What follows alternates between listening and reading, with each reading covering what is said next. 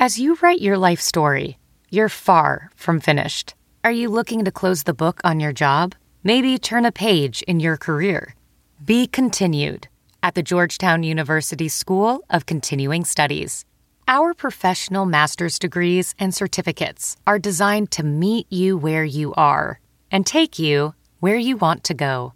At Georgetown SCS, the learning never stops, and neither do you. Write your next chapter. Be continued at scs.georgetown.edu/podcast. This week on the Chicago Bears Review, part 2 of our NFC North preview has our host Larry D breaking bread with Christopher Gates of SB Nation's Daily Norseman to talk about one of the more compelling teams in the division, the Minnesota Vikings. Can Zimmer and company make strides in 2015, or are the playoffs just a fantasy?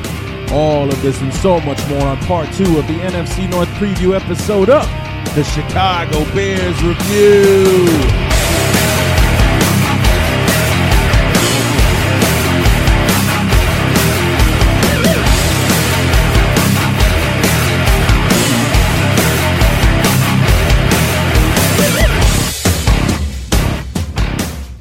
We are going fast and furious as we get through all of these opponent preview episodes headed into the 2015 season. What's going on, everybody? Larry D back for part 2 of the NFC North preview as we continue going through the teams of our beloved's home division with the Minnesota Vikings this time around. I hope everybody enjoyed my talk with Evan Western for part 1, talking about the Green Bay Packers. Jeremy Reisner from prideofdetroit.com on SB Nation will join us for part 3 of the previews for the Detroit Lions. That'll be our next episode. That'll be up in a few days. So, like I said, we're banging everything out and getting all this out there. I hope you guys I'm not overloading you with information. I'm just trying to get you all that you need to know heading into the 2015 campaign. So, had Chris Gates on, had a good conversation with him talking about the Minnesota Vikings. Kind of got off on a little tangent. I think some of you might enjoy talking about that brand new stadium that they're going to be opening up in 2016, and how that group of friends you guys have heard me mention from time to time, we like to get together and go on a road trip to one of the Bears road games, and how the first time I saw that stadium, I immediately texted my buddy and said, 2016, we're going to Minnesota because I got to see this new stadium in person. So hopefully we'll be able to make that happen. But we did get a little sidetracked towards the end of the interview talking about that brand new stadium. So covered a lot of information with Chris talking about the Vikings and where they're headed. As you heard me say in the open, they're one of the more compelling teams in this division. Year number 2 under Mike Zimmer. Year 2 with Teddy Bridgewater as their quarterback. He's had a full offseason. He's going to have a full training camp and such as the starting quarterback. Last year when he got drafted, he was cutting trading reps with Matt Castle. Matt Castle went into the season as the starter and everything. None of that happening this time, and they got Adrian Peterson, who did report to the team during OTAs. So we'll see how that will benefit them. Will Adrian Peterson be the back he was, the monster that he was in 2012 and 2013 before his legal issues sidelined him for all but one game in 2014. So lots to cover with Chris, a lot for you guys to digest, and we'll get to that here in just a moment. We're getting a lot of great feedback from you guys. You guys are enjoying the show, enjoying the guests. Lets me know I'm on the right track with this ambitious idea that I had. But get ready, because next year we're talking to everybody. I don't care what I got to do. I'm getting all 13 of our opponents on the phone next year. I'm going to do 13 preview episodes. Probably have to start a little earlier than June, to get this all banged out in time. But, and I'll try to time it out to where we're doing maybe one a week as we go along or something like that. I don't know, but we'll see how maybe that can work out, as opposed to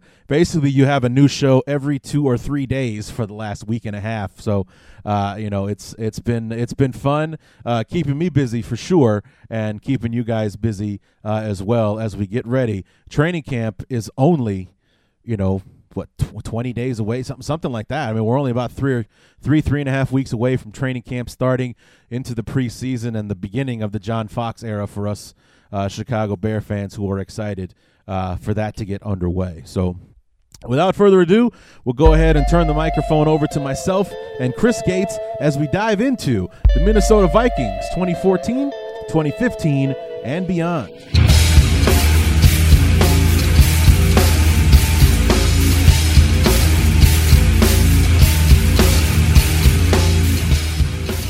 All right, and we have Chris Gates from the Daily Norseman, dailynorseman.com from SB Nation, here to join us to talk about the Minnesota Vikings. Chris, how are we doing today?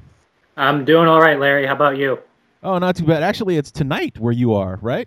Yes, it is. It's just after 9 p.m. over here in Deutschland. Deutschland, in Germany. Oh, wow. Yes. So how long have you been with the Daily Norseman? We went live almost exactly 9 years ago. We started out in 2006. I believe the actual date of the first post was, I want to say July 10th. So, yeah, we've been at it for 9 years. It's going to be our 10th actual season of covering the team. So, yeah, we've been at it for a while. How long have you been overseas? This most recent stint, I've been here in Germany for a year and a half, and before that I was in Korea for 12 months. So I'm going on about 2.5 years of being overseas here now. So you haven't been on home soil in over 2 years then? Only for the few weeks between leaving Korea and getting over here. Sure. Yep. Where are you from originally? I am from the great state of North Dakota, which is okay. Probably the biggest reasoning for me being a fan of the Vikings, geography and whatnot. Right. I'm from a town that wasn't actually big enough to have like a TV affiliate and everything, so we were kind of stuck with what the big stations out of Fargo gave us, and every weekend they gave us Vikings football. So that's kind of how I got onto the bandwagon there, I think. So who is your favorite player coming up? My all-time favorite Viking at this point is still probably Dante Culpepper. Really? Okay. Yeah, just because he was such an anomaly when he first came out of college. I mean, the dude was like 6'6" and 270 pounds and could run like a guy half his size. And he just intrigued the heck out of me for a long time. And since I missed the Tarkenton years, he's pretty much been the best quarterback this team has had since I've been a fan. Whoa. Whoa. Let me stop you right there, because when I was coming up after Walter Payton retired in the late 80s, 87 or so, in 88, this guy named Warren Moon came to town with the Houston Oilers, and he beat the Bears in Soldier Field. And ever since that game, Warren Moon kind of took over as my favorite player in the league, despite my affiliation to the Bears. And for a short while, he was your quarterback in Minnesota. He was, and he was great in Minnesota and everything. But Culpepper is the one guy during my lifetime that the Vikings have drafted with the hope of him being like the long-term answer. By the time Moon got to Minnesota, he was all. Ophthalmologist Dr. Strauss has seen firsthand how the metaverse is helping surgeons practice the procedures to treat cataracts. Cataracts are the primary cause of avoidable blindness. He works with a virtual reality training platform developed by Fundamental VR and Orbis International to help surgeons develop the muscle memory they need. The result? More confident, capable surgeons. And even more importantly, patients who can see. Explore more stories like Dr. Strauss's at meta.com/metaverseimpact. Hey, it's Kaylee Cuoco for Priceline. Ready to go to your happy place for a happy price? Well, why didn't you say so? Just download the Priceline app right now and save up to 60% on hotels. So whether it's Cousin Kevin's Kazoo Concert in Kansas City, go Kevin, or Becky's Bachelorette Bash in Bermuda, you never have to miss a trip ever again. So download the Priceline app today. Your savings are waiting. Go to your happy place for a happy price. Go to your happy price, Priceline. Already 41, or I think he was 41 years old by the time he got to Minnesota. So, he wasn't going to be around for a length of time. But, Culpepper was drafted to be the guy, and for a while he was, and then bad things happened, and here we are. Yeah, things changed for him after that knee injury. Mm-hmm. Yes, they did. Yeah, kind of went downhill for him after that. Okay, so moving on to modern times, the 2014 Vikings got off to a rather slow start. Anyway, under first-year head coach Mike Zimmer, a longtime assistant in the league, built his reputation as a defensive coordinator. Was with the Bengals for a long, long time with Marvin Lewis, and had good success there. Got off to a 2-5 start. Teddy Bridgewater was getting his toes wet in the NFL and in Norv Turner's offense, and then things kind of got better as they went along. As I'm looking at your schedule from last year, it was like not looking too good those first 5 games. It's despite your 2-3 record, but it's like either you won by a mile or you got beat by a mile in those first 5 games. And then after that loss to Green Bay, 42-10, every game after that, at the very least, seemed competitive, whether it was a win or a loss. It was. I mean, the game against Detroit at TCF, it wasn't. I mean, the score was only 17-3, but it just seemed like the Vikings were never really in that one. And but yeah, other than that, most of the games the rest of the way were relatively close, relatively fun to watch for the most part. And yeah, the Vikings just got a whole lot better as the season wore on. Bridgewater got a lot better as the season went on, and over the last few weeks of the year, they gave us plenty to look forward to for this upcoming season, I think. Right, and last year, I mean, what was funny was just before we got started, I was looking at stats and everything. Even though you didn't have Adrian Peterson last year, the run game statistically was still the better half of the offense. You ranked near the bottom in pass offense last year, 28th as opposed to 14 with the run, despite no Adrian Peterson after the first game of the season. And I think a lot of that has to do with Norv Turner and the way he designs his offense. I mean, nobody thinks that Matt Asiata or Jerick McKinnon are superstars or anything like that. McKinnon's got a ton of potential, but he hasn't really done anything in the National Football League yet. But they had to divide the carries between 2 guys. They're 2 completely different backs. Asiata is obviously the battering ram. I believe he was either second or third in the NFL in rushing touchdowns last year, which I don't think anybody would have been able to name given the opportunity. Right. And McKinnon is he was an option quarterback in college, but they decided he was going to be a running back with Minnesota, and it took a little bit of adjusting, but until he suffered his injury, he was doing some pretty good things. So, but obviously if you get a guy like Adrian Peterson, you can put the focus on one guy, not have to swap people in and out. That's going to be pretty beneficial for this offense, I think. Right, and the passing game was, for lack of a better term, a disappointment. You bring in Teddy. I mean, it was also kind of to be expected with a brand new quarterback, Norv Turner's complicated offense and numbering system and such being brought in. Cordarrelle Patterson did not have a very good season. He was eventually he was benched at one point during the season, and Greg Jennings obviously was not the receiver that you guys were hoping when you signed him away from Green Bay. And, it was, only 200 yards a game passing last season would probably speak to why it was that you guys never really lit up the scoreboard all that much last year. No, and that makes sense. But, I mean, the plan originally for the Vikings last season was for Matt Castle to be the primary starter and for Bridgewater to be able to sit and learn everything for a year and not have any of that sort of pressure on him. Well, 3 games into the year, Castle breaks his foot, goes on injured reserve, and all of a sudden you have to go to plan B, and Bridgewater was out there against New Orleans at the Superdome and got his first start the next week and performed really well.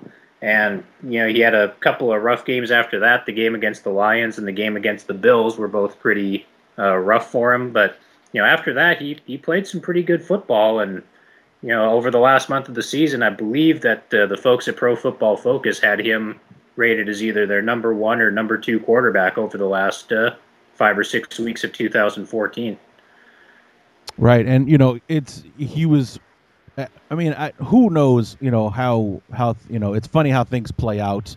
Bridgewater was going to be the number one pick in the draft, going to the Houston Texans last year, and then had what many scouts to be considered to be a disastrous type pro day, and all of a sudden, and the Vikings had to trade back into the first round to make him a first round pick at number 32, or else he probably would have been sitting there in day 2 to be a second round choice. But it's almost like he fell in your guys' laps because you were able to make that trade with was it New England? No, Seattle. It was Seattle. Yeah, because they had won the Super Bowl the previous year. And the thing is, it blows my mind that all these scouts and people who get paid all this money to watch all this game tape and evaluate all these players, do all the things. Teddy Bridgewater had 3 years of great game film for people to look at. The bowl game against Florida, his entire junior season, and they have all this tape to look at, and they sit there and watch the guy throw in shorts and a T-shirt for an hour and a half one day at Louisville, and they just toss that all out the window because he had a bad pro day. And I really don't understand how that happens. I'm happy it happened because he's looking like the quarterback of the foreseeable future for this team, but I don't understand why scouts and coaches will put so much stock into a pro day over, like I said, 3 years of pretty outstanding game tape. Right. I never got a chance to see the pro day or the highlights of what panicked everybody so much, but you'd figured that somebody in the first round would have taken a chance on him, and not talking about the Vikings having to trade back into the round to get to him, but that if he falls into the teens, somebody's got to take this guy because of those spectacular years that he had in college, and basically up until that pro day, he was like consensus at number 1. And the funniest part about the pro day is that, you read the news stories, whatever, and everyone's going, oh, it was a disaster. He looked awful. His draft stock is going to fall. And Norv Turner was at the pro day and basically said, no, I thought he looked pretty good. And, everyone else thought Norv was crazy because he's Norv. But, it turns out that Norv might have been right all along. Back to the running game last year being what it was, and when I'm sitting and I'm reading the reports, and I have the NFL magazines, I'm going along and reading things. The offensive line was a disappointment last year. Matt Khalil did not play well. You had injuries, throughout the, both of your interior linemen were down. Phil Lodeholt didn't have a very good year, and despite that, you were in the top half of the league running the football. But I guess not having the best offensive line would also speak as to why you guys struggled to throw it as well. No, and Khalil was a disaster for most of last year. He did start coming around during the last 3 or 4 weeks of the season finally. This past off season, he said that his knees finally feel better. He said the past couple of years he felt like he was playing with the knees of a 50-year-old, and now he says his knees feel as good as they felt in a long time. So hopefully he can get back to form. We lost Brandon Fusco the same week we lost Castle. Lodeholt went down with an injury, I think, in either week 10 or 11. And so we're plugging backups in there. And, give credit to guys like Joe Berger and Mike Harris for, stepping in the way they did. But obviously not having that same continuity along the offensive line that we've been used to probably played a pretty significant role in both of those things. Well, trust me, as a Bear fan, I can sympathize because our offensive line, our starting 5 that played together for every game of 2013 did not play a down together until snap number 1 against Buffalo.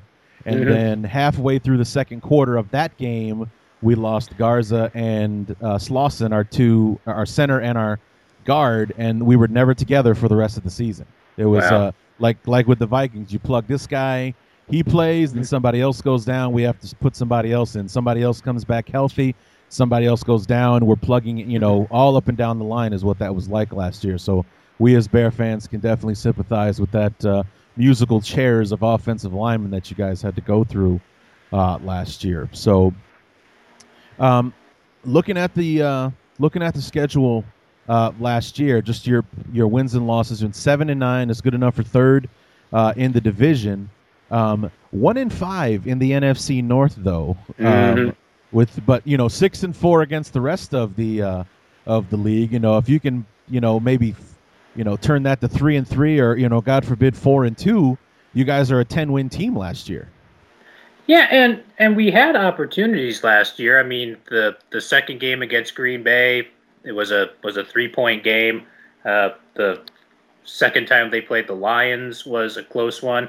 The first game against the Bears, I don't even know what was going on that afternoon. It was the game plan was see who's Josh Robinson is covering and throw it to them.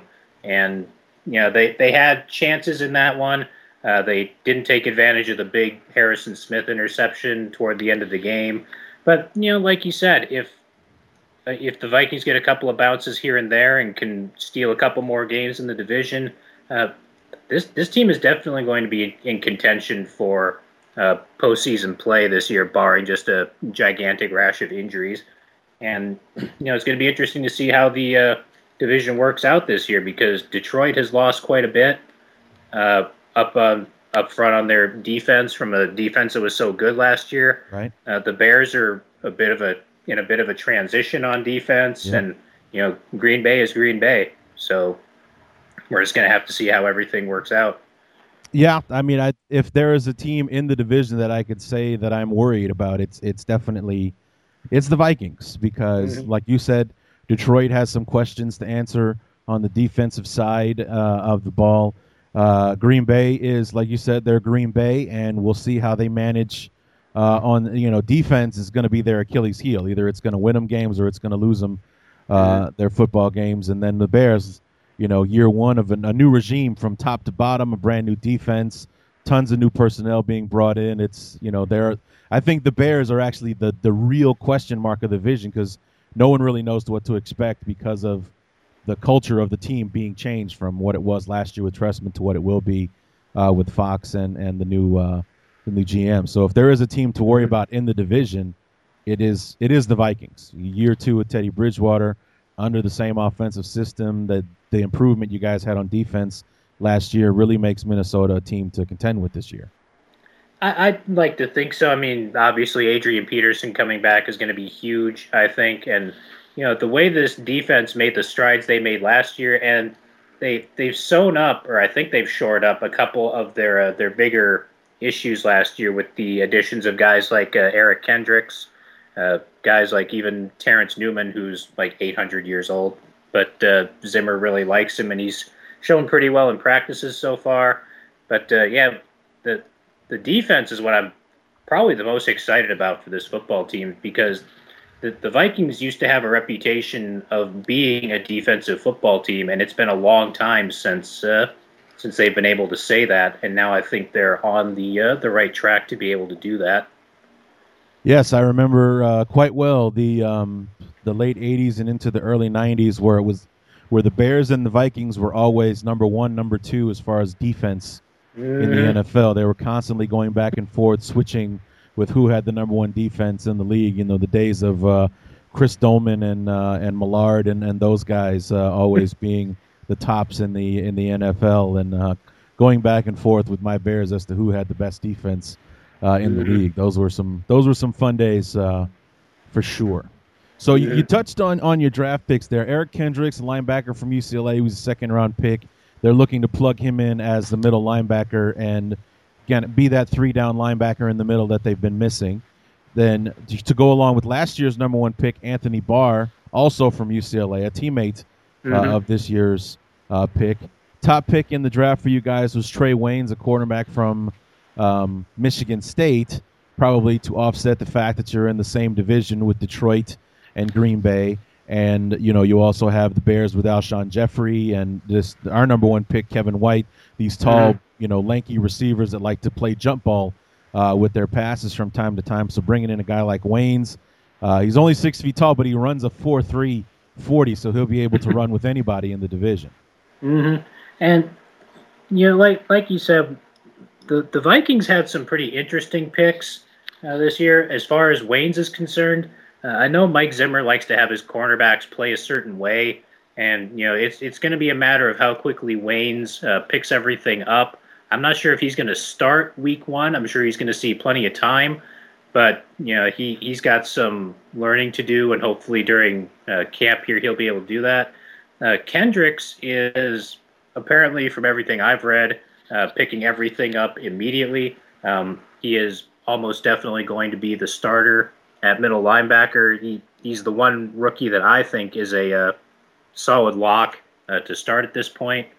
Guys like Danielle Hunter, I think kind of like the Vikings did with Scott Crichton last year.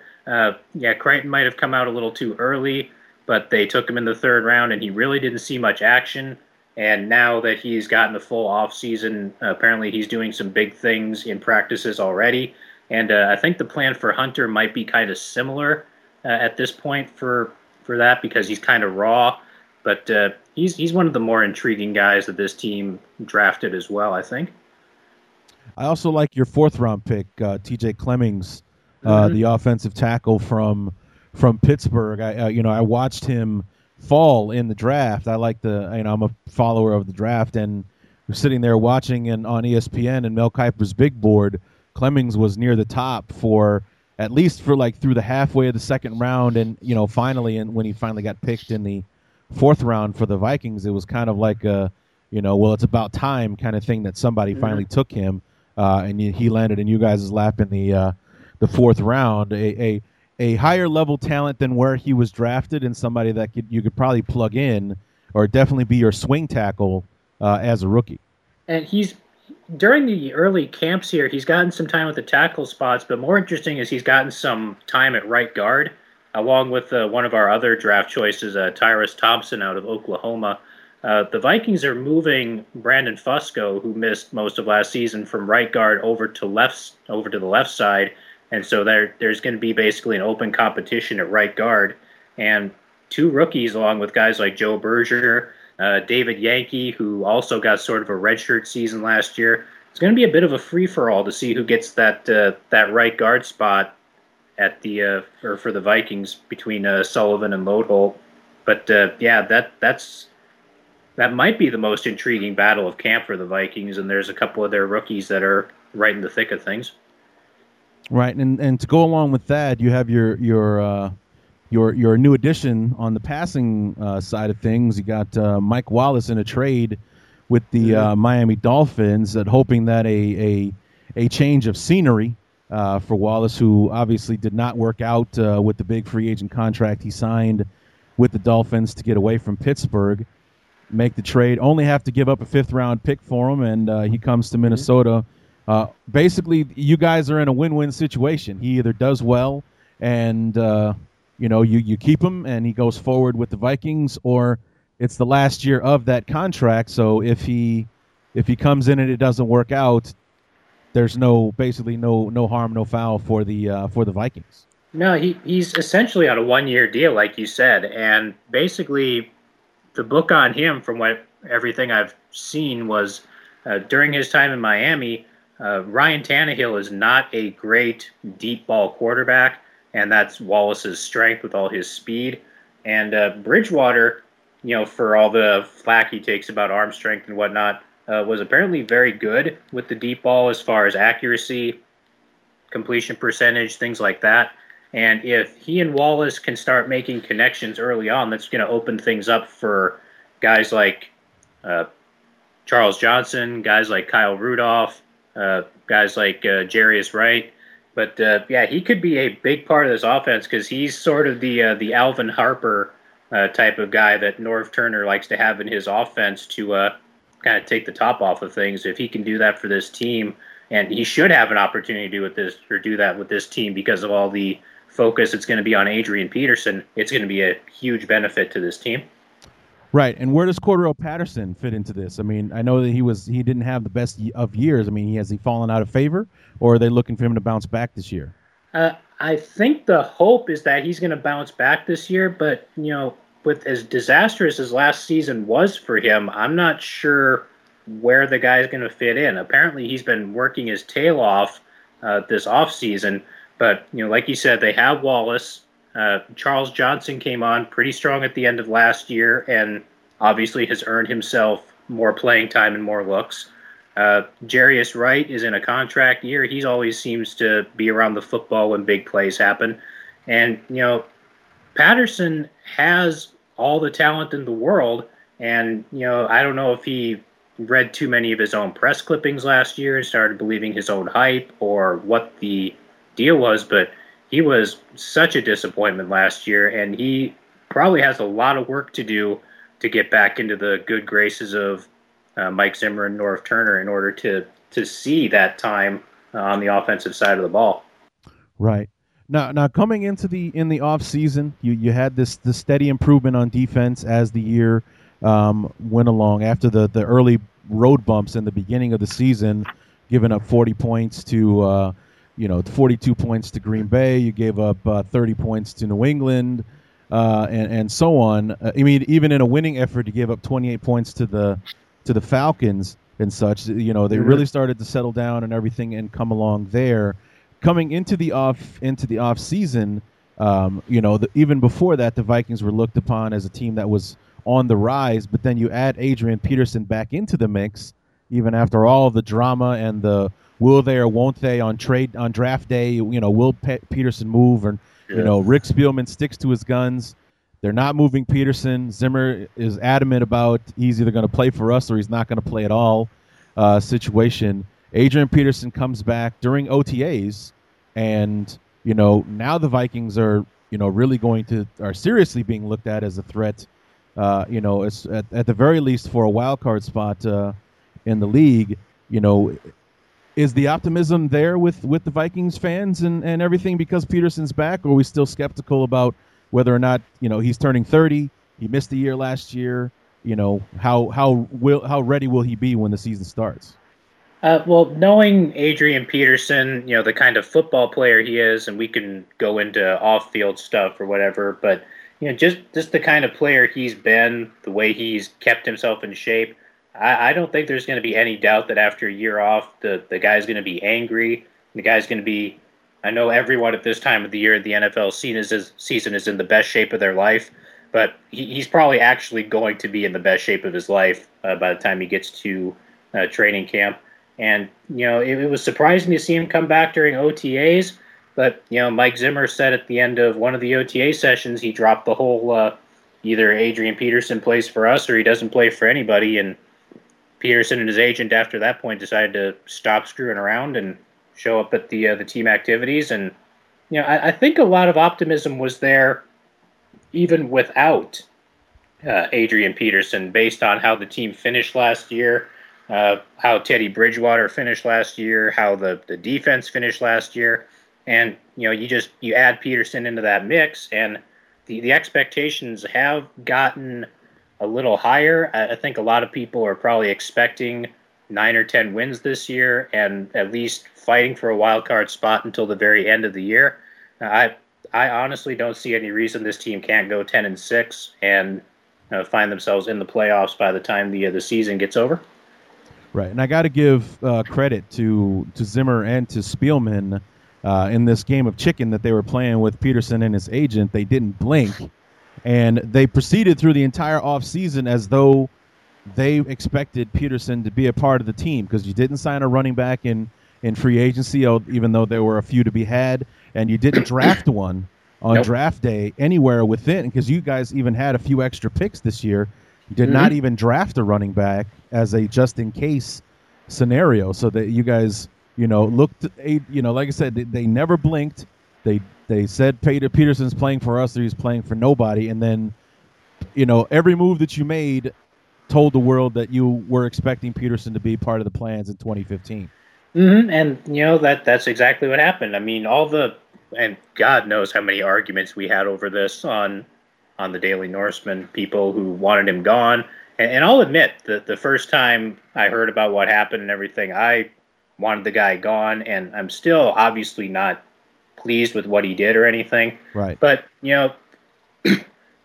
getting rid of the guy, I mean, at this point, looking back on it, getting rid of him would probably have been the whole cutting off your nose to spite your face scenario, because the guy is worth a lot. He should be worth a lot in a trade if you were going to get one. And, when apparently nobody was willing to give Rick Spielman what he wanted, he said, all right, we're going to hold on to him. He's our guy, and he's under contract to us for the next 3 years, and we've given him a ton of guaranteed money already. There's no need for us to do his deal and guarantee him any further. And, like you said, you got to give credit to Spielman, got to give credit to Zimmer, because, they could have folded. They could have redone his contract. They could have traded him to Dallas or Arizona or whoever else was inquiring about it. But they said, no, we're going to continue to build this offense around Adrian Peterson. And lo and behold, like I said, Peterson and his agent decided to stop screwing around and come back to Minnesota. And now hopefully everything's water under the bridge and we can get back to actually concentrating on football and not off-field drama. Right. Now, last year, we is part of the NFC North. We got the benefit of playing the NFC South as part of the schedule last year. That entire division, top to bottom, was terrible last year. Even the champion of the division had a losing record last year.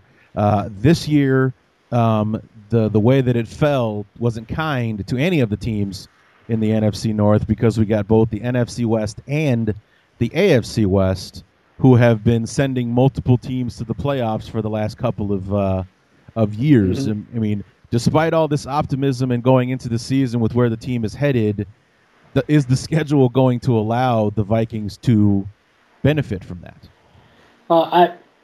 Obviously, the NFC West, the AFC West, when you think of divisions in the NFL, they're right at the top of the list.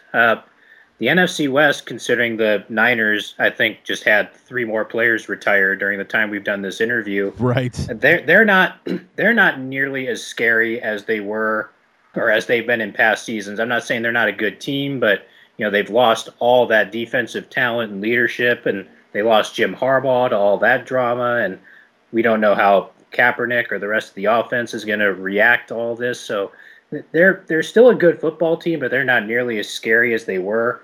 Obviously, Seattle is Seattle. They're the best team in the NFC until someone knocks them off. St. Louis is intriguing, but I'm not sold on Nick Foles. And if Foles goes down, I don't know who's quarterback in that team. And Arizona is one of the more interesting teams, too. Now they get Carson Palmer back. So that's going to be interesting. And it's pretty bad for Minnesota because they have a 4-day stretch where they host Seattle, and then they get to travel to Arizona for a Thursday night game. Right. Which is that's going to be rough. But in a critical part of the season as well. Yeah, like weeks 12 and 13, I think it is, or 13 and 14. Yeah, 13 and 14. December 6th, they have Seattle in Minnesota, but then, like you said, they hit the road 4 days later to play Arizona on the 10th on Thursday Night Football. Yep, and the AFC West, I mean, Denver, we don't know how Peyton Manning's going to come back this year. I mean, like I said earlier, this is everybody's in the best shape of their life portion of the season, but right, yeah. Manning had it pretty rough at the end of last year, so I don't know how he's going to come back. Kansas City's a talented team. San Diego, I don't know if any of the potential movement to Los Angeles thing is going to have an effect on them.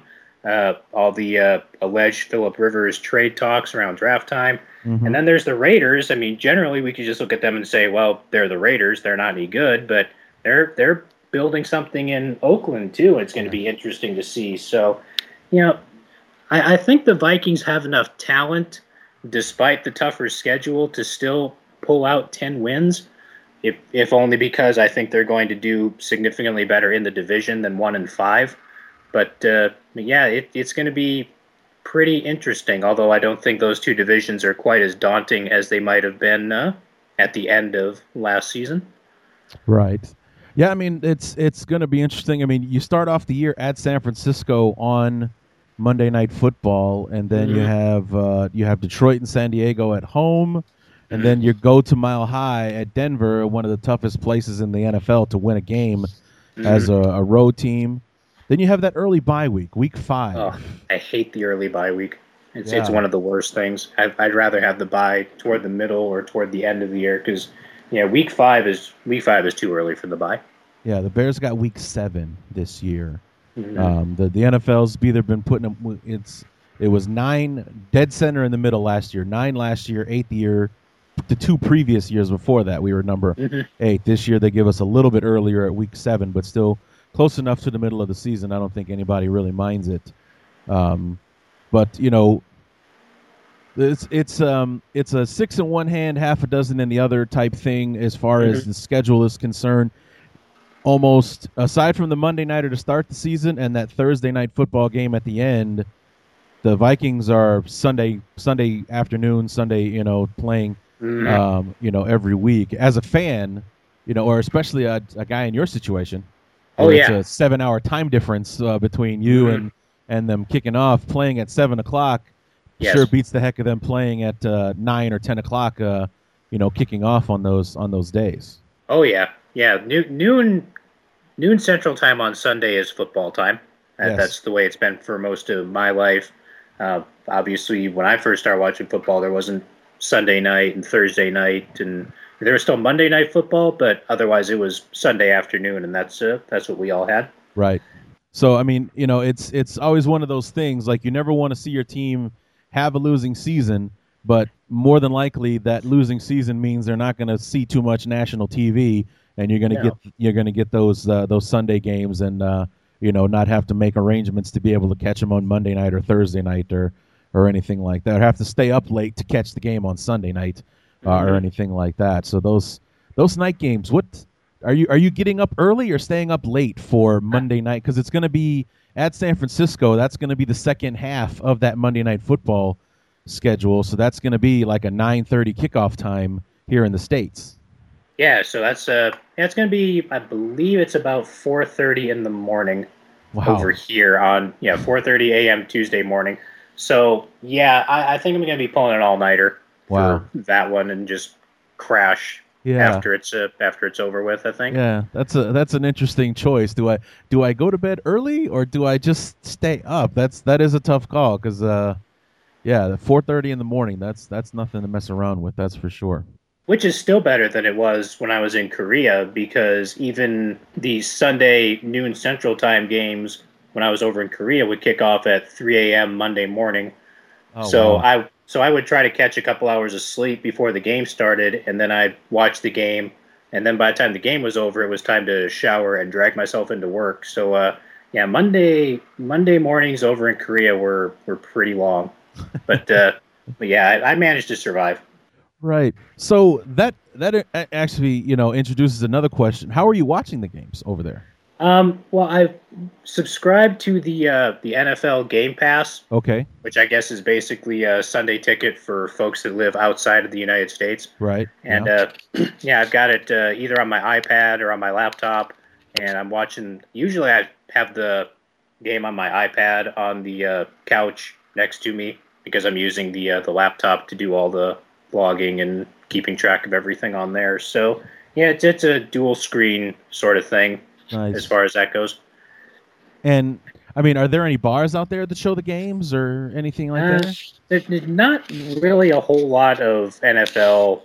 I think the Enlisted Club on Base shows football games and that sort of thing, but I just think it's always better to watch from home. Sure.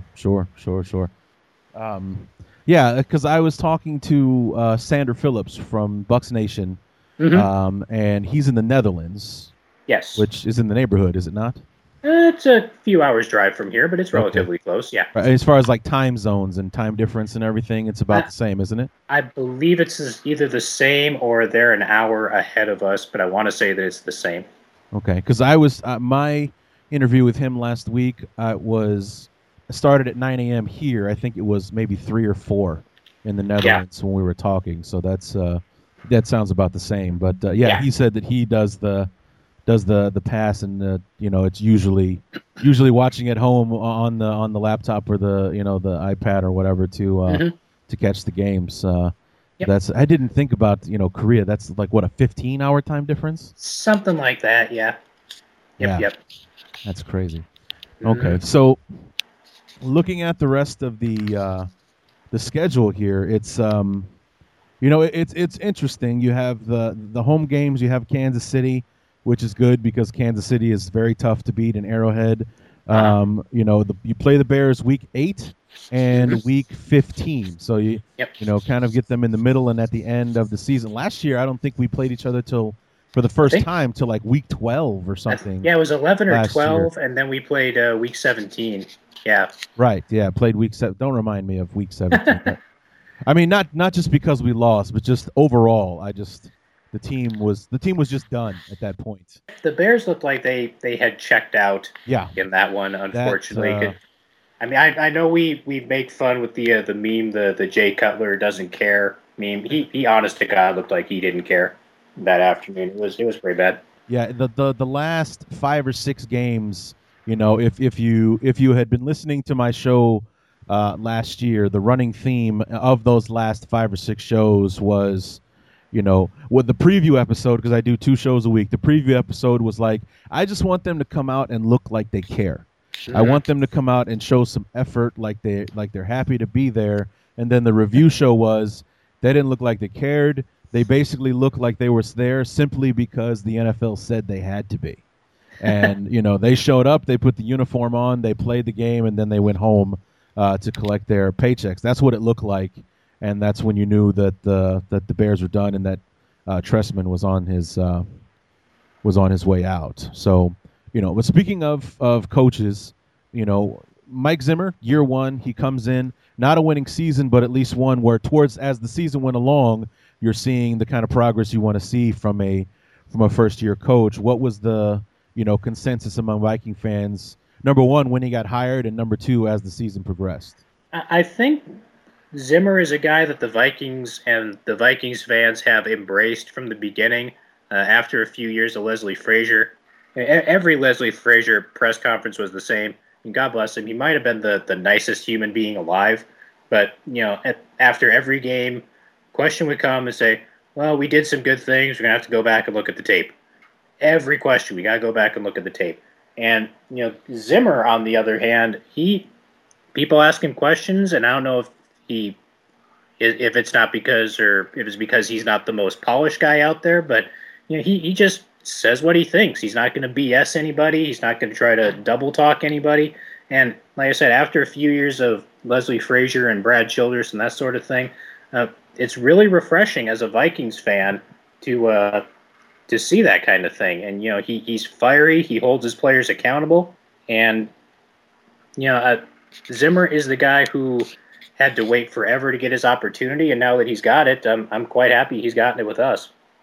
Yeah, I think he was long overdue to finally get a shot to run his own team. So I was personally not exactly thrilled to hear that he was going to be doing it in my division. So, you know, I do think that good days are ahead with Zimmer as coach. And in the end, it was probably a good thing that he had to wait as long as he did, because he was more than ready when he finally got his opportunity. So, and you know, I think that he showed a lot in the offseason with the whole Adrian Peterson thing and how that was handled with, you know, you're playing for us or you're not playing anywhere kind of thing. And it just looks like that was kind of the come to Jesus moment for Peterson, that, you know, obviously they're not messing around. So either I'm going to play football for the Vikings or I'm not playing at all this season. And, you know, after paying him not to play last year, it was interesting to see you guys hold firm in that situation.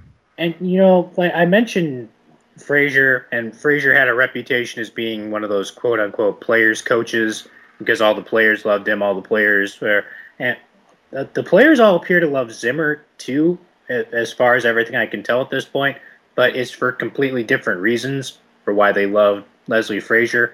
Because, you know, sometimes players just need a coach that's going to get on them and demand more from them, and I think that Zimmer's done that. And I think, you know, some of the veterans and mostly the younger guys, because there's been quite a bit of turnover just in the short time that Zimmer's been coach, have really embraced what Zimmer's brought to the team.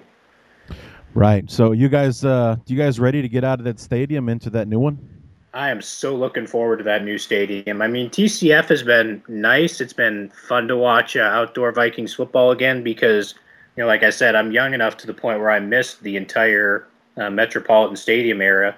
The first year I actually started following and cheering for the Vikings on a regular basis was I think it was their third year in the Metrodome because, the Dome opened in 82, and I started really following the team in 84. So up until this last season, pretty much every home game the Vikings had played had been at the Metrodome, with the exception of the freakiness that happened in 2010, where it was a traveling road show for the last 4 or 5 weeks of the season after the roof caved in at the Metrodome. Right. But we are so looking forward to this new stadium because, from everything we've seen as far as artist renderings, all the stuff that the Wilfs are putting into it, it's going to be a pretty amazing venue, I think, and it's going to be really something to behold. Yeah, every year, a group of friends and I make an effort to actually travel to a Bears game. Mm-hmm. And we've been to St. Louis, they've been to Dallas, Carolina, places like that. And I said immediately when I saw the first rendering or the first drawing of what that new stadium is supposed to look like, I said, 2016 we're going to Minnesota because it's going to be amazing. Yeah, that place just from the drawing looks absolutely amazing. And having been my best friend is a huge Colts fan, season ticket holder for them. Having been to Lucas Oil, which is by far the most amazing stadium I've been to in my limited opportunities to go to an NFL game, I'm looking forward to seeing what this Viking stadium is going to look like. And Lucas Oil, from my understanding, is one of the primary inspirations. I'm pretty sure the same firm that designed Lucas Oil Stadium are the ones that designed the Vikings' new stadium, which is now going to be U.S. Bank Stadium. So I think the same team was involved in both, but obviously the Viking Stadium is just going to have those weird angles and the sloping roof for the snow, and it's going to be pretty outstanding, I think. Yeah, it's a beautiful design, and I'm really looking forward to it. Lucas Oil is, from the outside, it doesn't really look that impressive. No, I've driven past it. Yeah. It looks kind of like a barn from the outside. From the outer structure, it's that red brick. It's not really impressive, but what they did was they dug the stadium into the ground, so that when you walk in, you're actually you're in the second tier of the stadium, and from the inside, it is it looks so huge from the inside. It's an absolutely impressive facility. So I am looking forward to seeing what that. With U.S. Bank Stadium? Yeah, U.S. Bank Stadium. The naming rights announcement just came out, I believe it was a week or so ago. And it's already been incredibly beneficial to the Twin Cities area because, they're already getting a Super Bowl to host there. Yeah. There's going to be a Final Four there. They put in bids to host the College Football National Championship game. And my personal favorite, it sounds like WrestleMania is coming to the new Viking Stadium here at some point in the near future. I was just gonna say, now you get a WrestleMania and you've got all the big ones. So it's that was the one I was thinking, and they got to be up there for sure as far as a contender for to be up there. Well, I know the next one I believe is going to be at Jerry World down in Dallas, but beyond that one, I don't think they've announced any more of them. It's not like the Super Bowl where they plan it like 3 or 4 years ahead of time. So.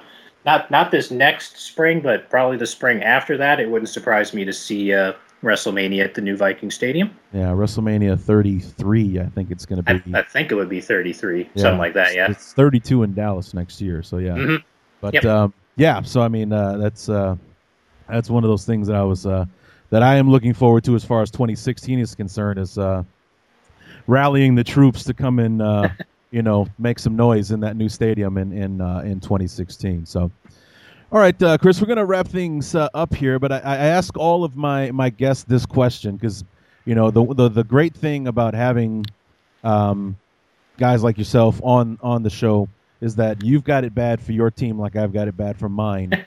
And, we're on the same level as far as sharing that passion for our football teams, being, pretty much a lifelong fan and everything. What kind of ranks up there as your number one memory with the Minnesota Vikings? Actually, I just did a story on this for the site. Actually, as part of a series I was doing, and obviously the Vikings have never won a Super Bowl. Nobody's ever seen them win a Super Bowl. The Vikings specialize in kicking us in the teeth once every so often, but the biggest and the best one that I can think of was the playoffs in 2005 when the Vikings went into Lambeau, and basically, like I said in the story, nobody gave the Vikings a chance to do anything. The week before that, the game at Washington was the game where Randy Moss left the sidelines early when they were losing to the Redskins, and Matt Burke was yelling at him in the locker room. And the Packers beat the Vikings that year twice by 3 points on last-second field goals. And despite that, like I said in the story, the announcers acted like the Packers won both of those games by 30 or 40 points, and just basically dismissed the Vikings having any chance to do anything in that game, and had basically already penciled the Packers into the next round of the playoffs. And the Vikings went into Lambeau and they put a pretty good beatdown on that team, and everybody was just shocked, and I was shocked. But that's right up there. The 87 playoff run was just insane. Yeah. The 2009 playoff run was pretty crazy until they stopped playing with about 2 minutes left in the NFC Championship game. I don't remember anything that happened after that. I'm not even sure. But yeah, there's been a lot of great memories. I mean, obviously, when the first championship comes around, that's obviously going to be the biggest one. But Right. Since we don't have that yet, unfortunately, that's kind of what I have to go with, I think. Right. So real quick, you alluded to it there. What were those 2 Favre years like for you guys? It was really strange because you spend so long. I don't want to say hating a guy because hate requires effort. I don't want to expend. Right. But cheering against a guy and just saying, God, that guy just beats us all the time. And you go from that to seeing the guy walk out there in your uniform and cheering for him and whatever. And there were some moments that year, like the touchdown pass to Greg Lewis to beat the Niners. Right. And oh wow, and it was just such a weird roller coaster season with Favre there. And then the 2010 season was basically a disaster from start to finish, which is it was rough to watch. And that last game he played against the Bears where Corey Wooten almost killed him, I guess, and they had to help him off the field. It was just rough to watch that entire season, pretty much. Yeah, but that was Corey Wooten's entire career right there. Was he became the answer to a trivia question somewhere down the line. Who sacked Brett Favre on the last play of his NFL career? And he was with us last year, and yes. I think he was either our worst or second worst graded Pro Football Focus player on the entire defense, which for the limited number of snaps he got was awfully impressive. He had flashes with us, but I guess that's why you guys gave him a chance. But obviously, not much, not enough to. I don't know if anybody's got him now. Actually, I think he actually continued his NFC North tour. I think he's in Detroit. Okay. All right. I think the Lions did sign him up not long after he didn't re-sign with Minnesota. Right, that would make sense given that they're familiar with him and so on. So, I guess that makes sense. So, all right, Chris, I think that will wrap us up for now. Now we play each other, like we said before, week 8 and week number 15. So, November 1st and December 20th, around that time. And what I'd like to do, see if we can work it out time-wise, is to have you on the preview episode before the game to kind of compare notes on where our teams are at and what we're looking forward to into this particular matchup. So we'll see what we can do about getting our schedules arranged so we can have you back. All right. That sounds good, Larry. I'm looking forward to it. All right. Well, thanks so much for being on the show, Chris. Good luck to your Vikings, because despite their, one of my Bears rivals, I've actually always liked the Vikings. So, thank you very much. My sister-in-law is a big Bears fan. Despite my efforts to convert her, but she'll probably appreciate this. Right. So it's been fun, and like I said, I'm already looking forward to the preview show when the time comes. All right. Well, thanks so much for being on the show, Chris. We'll talk to you soon. All right. Thanks, Larry. Have a good one.